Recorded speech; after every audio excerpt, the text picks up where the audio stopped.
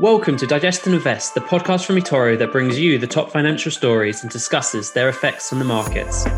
This podcast is for educational purposes and should not be taken as investment advice. Make sure you understand the risks involved in trading before committing any capital and never risk more than you're prepared to lose. Past performance is not an indication of future results. And now onto the podcast. Hi everyone, my name is Henry Ward. I'm joined here with seasoned trader Jay Nemesis, who has 6.5 years on our platform as a popular investor. Jay, do you want to introduce yourself? Yeah, I've been on eToro for almost 7 years now. I trade mainly tech stocks and a few other equities around that. Occasionally I dabble in some of the ETFs and I trade cryptos as well. So the podcast has a very, very simple format. We talk about the 3 top financial stories that are in the news.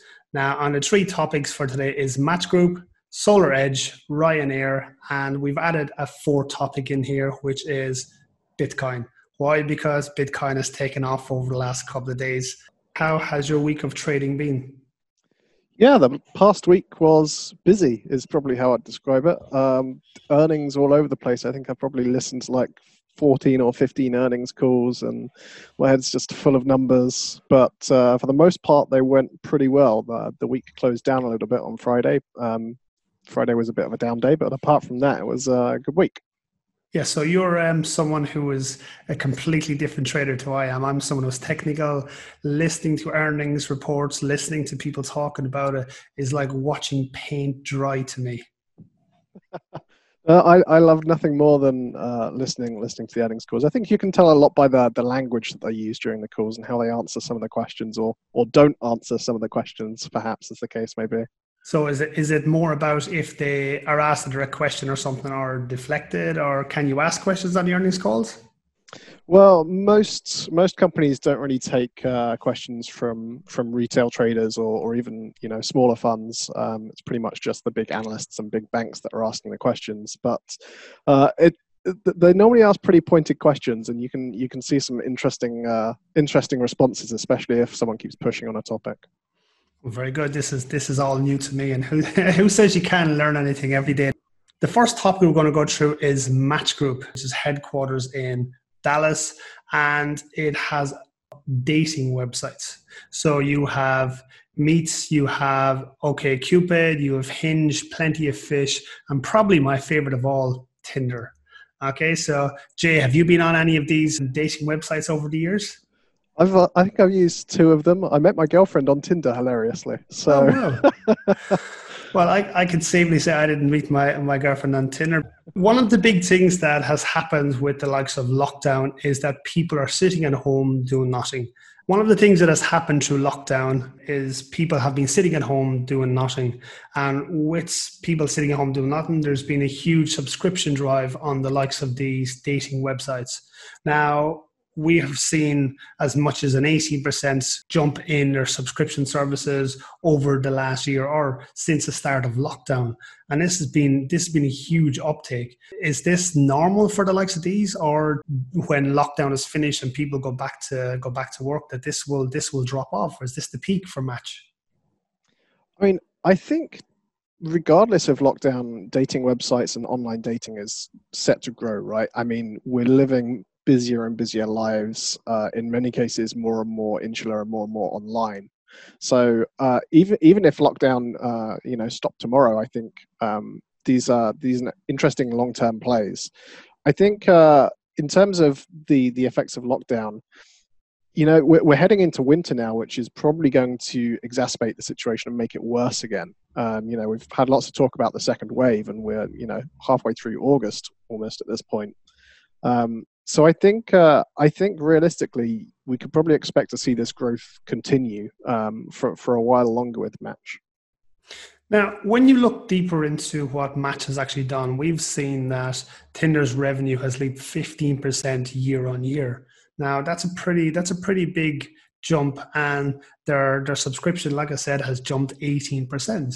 that alone hasn't driven the growth as much as other brands have also risen 9% throughout the year since 2016. And this is the first time since 2016 that they've had 2 consecutive quarters growth. So that's very, very good news for Match. Do you see this continuing for next quarter as well? I know you've said that you expect that lockdown to continue. Is this good news for the likes of Match, or will these subscription services all fall off a cliff? As I said, I think the subscription services will continue to do well. I think probably the broader concern with Match is maybe around their financials. I took a quick look actually before this call and noticed that their debt is still climbing, and the amount of cash they have is actually really quite small in comparison. So, there is that question of, if things turn back to normal, are they going to be able to, continue to grow at the same sort of pace that they are currently? It's a difficult one. I think it's an interesting company, mainly because of the fact that it's got that monopoly. Like they own so many of those dating websites. I can't even think of one that they don't own. So I think maybe that's the thing that's really in their favor, is that that they have such a dominance in the marketplace that there's really no competition to hurt them, and the market is theirs for the taking, essentially. Yeah, you talked about their capital there, but if you look at what Match have done since 2019, they've returned a whopping 150 million plus to their shareholders in dividends and back pay in buybacks. So that is very, very good from an investor point of view. So why then are they not paying their debts off with the likes of that, rather than giving it to shareholders? That's a good question. I think perhaps one of the reasons that we have seen their long-term debt increasing recently is the fact that debt is cheaper than it's been in a very long time. With the changes to interest rates and what's going on in the global economy, there's a pretty good case for refinancing and actually piling on more debt and investing in R&D and especially AI and things like that. I mean, Match has got quite a lot of problems with fake profiles and things like that. That's if there's one thing that's really going to hinder their services, I think it's probably going to be that. But I'm not too sure on what their strategy is with their debt, to be honest. For me, it still makes me feel a little bit uncomfortable. I'm pretty on the fence. I like the company. So you talk about their refinancing. I actually have a friend of mine who is a small business owner. She owns a bakery, and she was actually saying to me, with the government loans and stuff, she's going to apply for the government loan and actually pay off the debts or the outstanding loans she has, because the APR on it is non-existent for the first, I think it was 3 years. So it means then that she's now paying less interest on that, but actually paying back a bigger amount on the money she has. So it's in their best interest to potentially do the likes of that. The company has forecasted revenue of 600 million in the third quarter. Now, in the last quarter, they had 55 million. So that is a huge uptake in growth that they're looking to do. Do we see Match hitting that 600 million mark? And if they hit that 600 million mark, would that be a nice growth in their stock, or would that be a huge jump in the stock? I mean, for me, that would be a pretty big win for Match. I mean, as I said, I think, from personal experience, I feel like dating websites has got to be something that's somewhat seasonal, right? Like when people have been at home over the summer because of coronavirus, but people are at home even more in winter, especially if there's still coronavirus lurking around. So, it seems plausible that they could hit that, and if they do, I mean, it's looking good for them at that point. There's no other way around it. It's looking good for them at that point. It feels like working on acquiring users is what they've been up to for the past few years, and they're finally at that point of really trying to actually monetize them and kind of get those returns going for investors. Yeah, so if they did hit that quarter or that figure of 600 million, that'd be the third consecutive quarter that had been profitable, and that has been a long time since they have hit that. On to the second topic, and the second topic is SolarEdge. Now, correct me if I'm wrong, I know very, very little about SolarEdge. Now you're the expert on this one. It is basically solar panels that go on your house. It converts the energy, and you can use it in your house for your lighting, your heating, stuff like that there. And if you have any excess, you can sell it back to the grid. Is that what SolarEdge is? Pretty much. So SolarEdge produce quite a few different things, but the thing that is their big money maker is an inverter. And essentially the inverter's job is to take the power from the panels in an efficient way and convert it to be used within your house. And so the way it used to work, and SolarEdge's biggest innovation was you used to have these strings. So you'd have a row of solar panels, and then you'd have an inverter on the end that would convert it. And what would happen is that if one of the solar panels was performing badly or broken, or had some leaves on top of it or something, then it would limit all of the other panels in that row down to that low level. And so SolarEdge were the first company to come out with this kind of system that automatically regulated all of that and allowed every panel to work to its maximum performance. And that is what made them boom to the level they are today. They make solar panels and things as well, but it's really the inverters is where the core of their business is. We've seen their stock at the beginning of the year is at $101, and from the low of coronavirus at $67.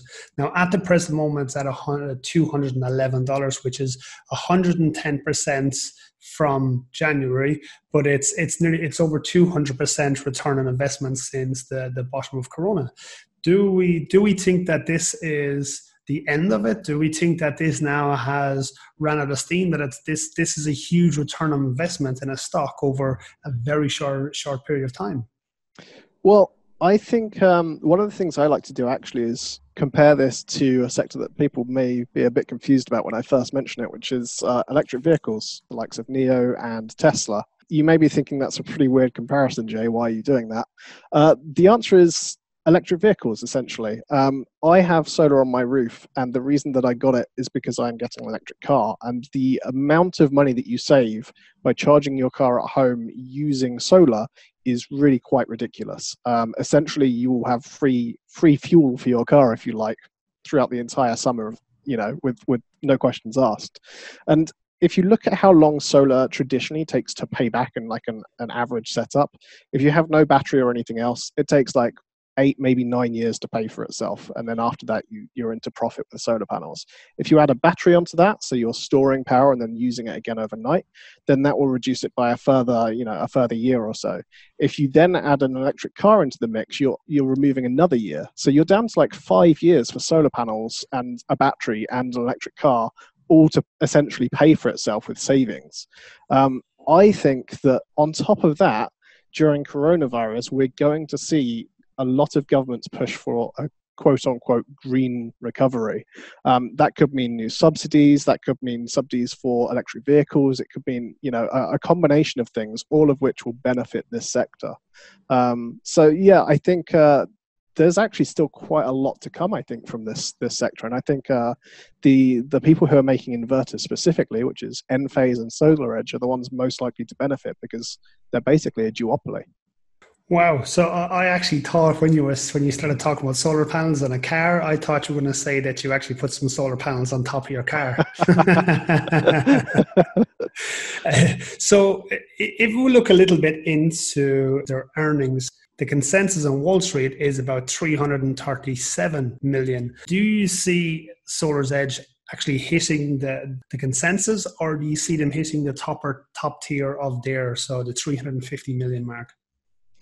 Yeah, I mean, if we look through their earnings previously and we look at how they've performed against their estimates, they beat most of the time. They did miss actually earlier this year in March quite significantly, but apart from that, they've always been either on target or above target for their earnings, pretty much. So I'm expecting to see more of the same, more of what happened in the previous quarter, which is a good result for investors. They went up by something like 10 or 15% afterwards. And actually, if you look at the wider solar industry as well, Canadian Solar had record earnings. You had Xinyi Solar out of China had record earnings.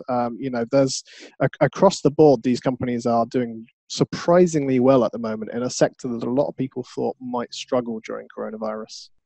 SolarEdge has done particularly well over the last 3 or 4 years. They have generally hit their earnings estimates. I suppose the big question is SolarEdge in your portfolio, or is it something that you're looking to get in on? Yeah, I've been in and out of SolarEdge quite a lot over the past 3 or 4 years now. And 2018 was a particularly tough year for them and for solar in general. But yeah, I'm still holding around 3% of my portfolio in SolarEdge at the moment. And I think, what I'm looking for really is the next good buying opportunity, the next dip in the markets. And I think I will be increasing my exposure. So you say looking for an entry and it's in a dip in the market. What does a dip in the market look like? Is that just a 1 bar pullback and get in on a technical analysis, or are you looking for something like coronavirus there and the market has dropped 20 to 30%? What is a pullback opportunity? What's a buyback opportunity to you? Well, I think that's kind of a tricky question, right? Because there is always that looming threat that we could see another substantial pullback in the markets, right? Like 15-20% or so due to coronavirus. Realistically, I still think that's reasonably unlikely at the moment. So for me, a down week or something like that would probably be enough. A weekly red candle would probably be enough for me to start looking at adding some exposure. That takes us nicely on to our third topic, which is Ryanair. Love it or hate it, Ryanair is one of these companies that has brought down the cost of flying across Europe. Obviously, I'm Irish and I love a bit of Ryanair back and forth to Ireland. I was actually looking to go back to Ireland next month, and then there's 50 quid to go back. So I'm looking at that going, that's pretty all right. Some people not a big fan of the likes of Ryanair, and I know yourself, you're not a big lover of it. Why that? Well, I mean, the CEO, politely we can call him divisive, I think. So there's that. I mean, I'm also an investor that's pretty conscious about environmental stuff, and I think short haul flights are, at those kind of prices are not great for the environment. So that's my reasoning. That being said, I can see why people invest in these kind of companies, and I can also see why they're successful. They enable people to travel around Europe at a budget, efficiently, and not only that, but they make a pretty tidy profit doing it. So, I can see the merits of investing in it, but for me, it's the kind of company I would never touch unless it's a short position.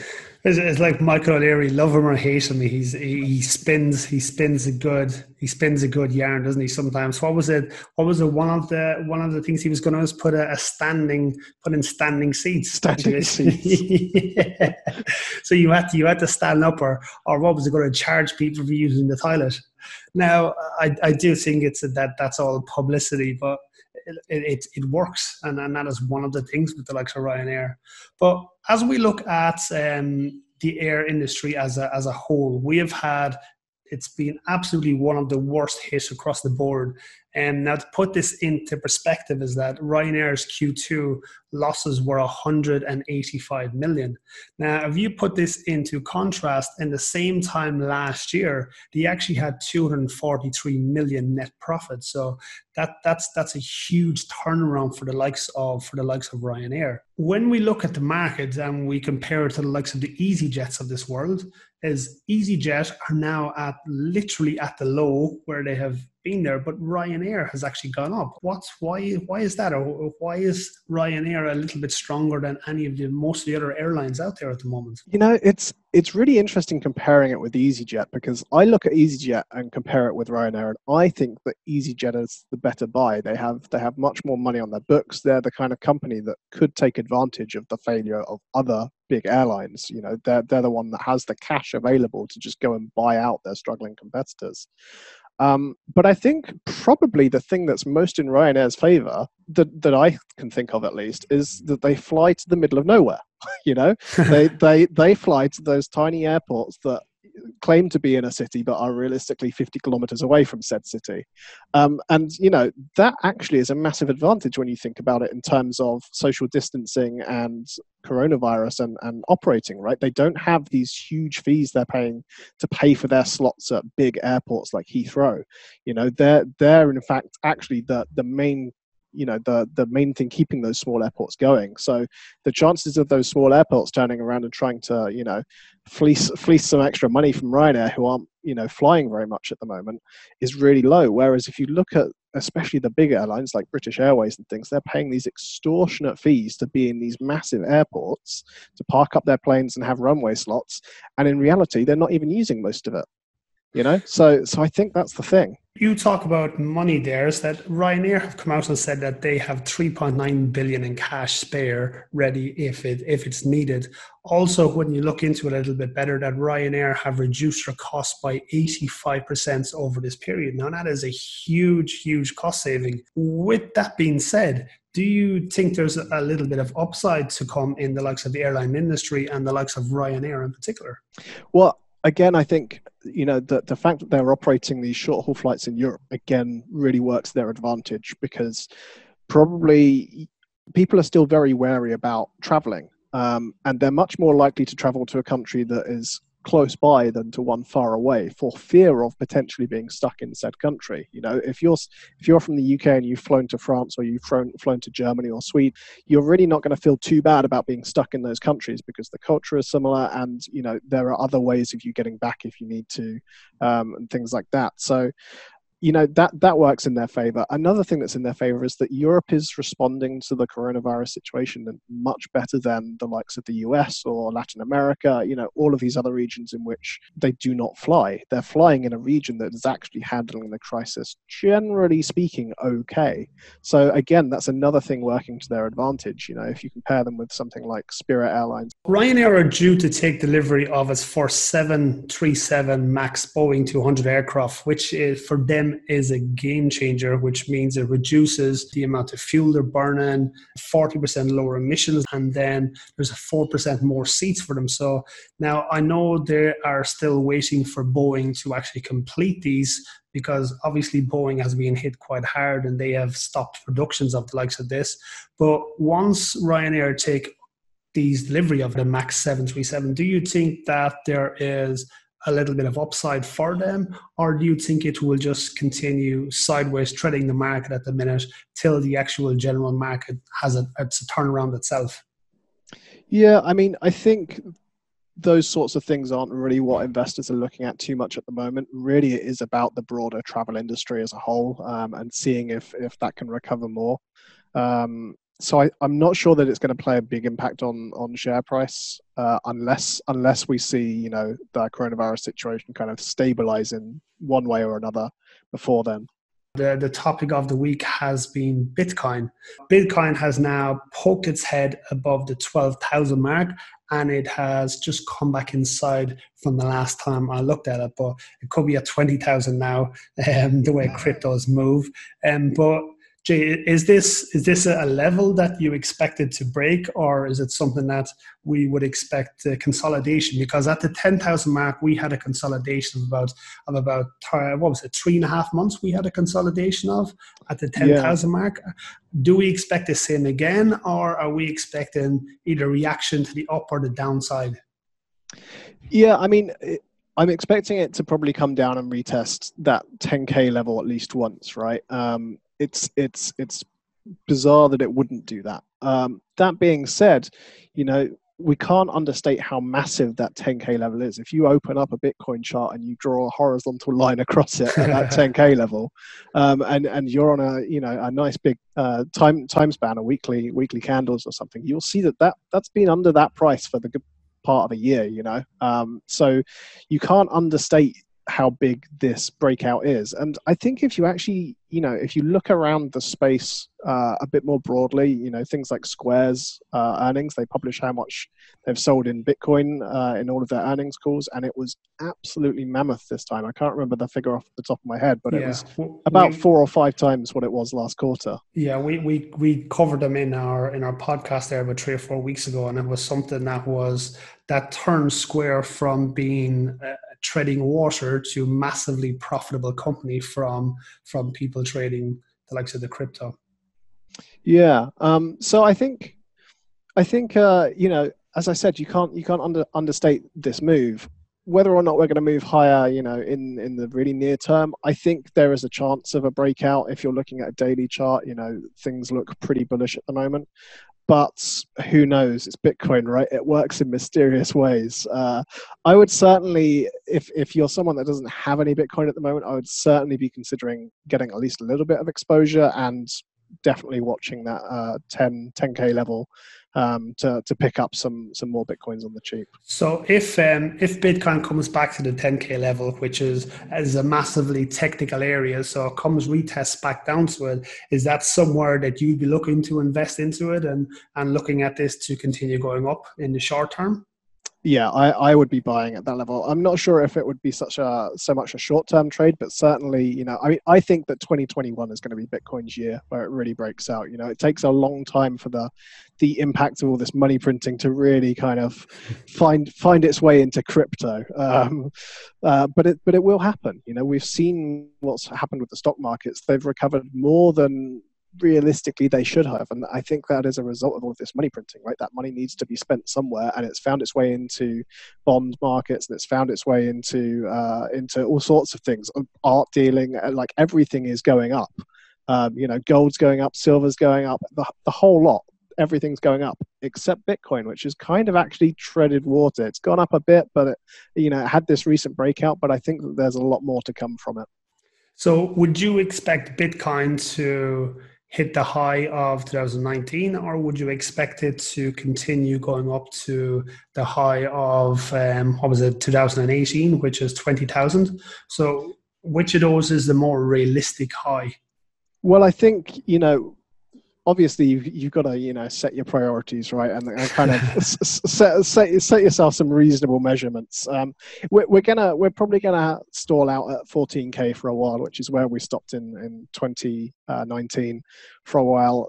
That wouldn't surprise me. For me, that's a good place for taking some profit and kind of taking a step back and reanalyzing things and deciding what you want to do for the rest of the year if it's likely to break up. One thing that is worth noting, of course, is that the higher you go, the less resistance there is, right? That there aren't those previous levels for people to kind of work off. So you're looking at things like fib extensions and stuff like that to try and find where the ceiling is going to be. So I think once we break past 14K, it could move surprisingly quickly. Now, obviously, Bitcoin is one of these things that works on supply and demand. And like you said, that 10K mark was massively huge. And I've said it on my webinars, I've said it on the podcast, that 10K mark, if it goes above it, then I'm bullish. If it breaks down past it, then I'll be bearish on it. Now, it has taken a long time for Bitcoin to recover, and we've seen a lot of people jumping in new to the market. We have a lot of legacy investors now finally jumping out and going, thank you very much. I have now finally broke even or made some money. Now, with that being said, you're bullish on this now at the minute while it's above the 10K mark? Yeah, as long as it holds above 10K, I'm generally pretty bullish. As I said, it could well come back down and retest that level. It would be kind of surprising if it didn't do that. But we've seen in the past how sometimes Bitcoin doesn't care about retesting levels. It will just keep going. And if you take profit, you're the loser until you're not. Not. Now, one of the things that I like to do is take profit when I'm massively up on a trade. So once we're coming up to a level, say the 14,000 mark, which is the high of 2019. So up around that area, I'd potentially close my position by 50%. Okay, so like you said, that once Bitcoin takes off, it generally goes. So this could theoretically easily hit the 20,000 mark. It could go up more, but as a technical trader, I will only ever see it going as far as 20, and then we'll see from there. But if this does run to 20, and I'm someone who would take profit halfway through and then let the rest of it run, how do you manage your trades if you're massively in profit? How would you bank in some profit and limit your downside? What do you do in that type of situations? I'm actually pretty similar to you. If I think when it gets to that 14K level, I, like you, will probably take a bit of money off the table, right? It doesn't hurt not to do that. What's that saying? You never go broke taking profit. Exactly. at the same time, there's another saying, right, which is let your winners run. So, I think you've got to kind of tread that fine line of keeping some money in there, because as we mentioned, when it goes, and you don't want to be the person that's sitting there with zero exposure.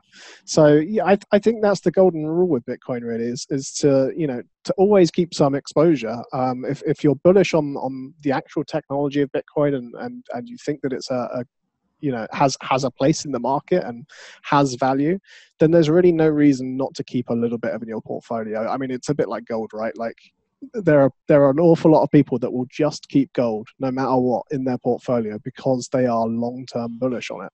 And there's nothing wrong with doing that. Taking some profit along the way, nothing wrong with doing that either. No, nothing at all. Thanks, Jay, for coming in and helping us while Dylan is off on paternity leave. Where will people find you? How do they search you? How do they find you? What's your name on eToro, so on and so forth? Yeah, so obviously the best place to come and find me and find what I'm writing about, find what I'm trading is on eToro. My name on there is Jay Nemesis. You can search that. I also tweet quite a lot about my trading, so if you really want to know what I'm doing every day, then Twitter's where you should probably go as well. So that takes us nicely on to my trading school, which we do on the podcast. We actually do education courses. I do my Tuesday webinars. Now, anyone who wants to jump in on any of those, you just go to the eToro Trading School, or if you go to Henry Francis Ward on eToro, you can find me there either. But look, thank you for listening. It's been our pleasure, and hope you have a lovely day.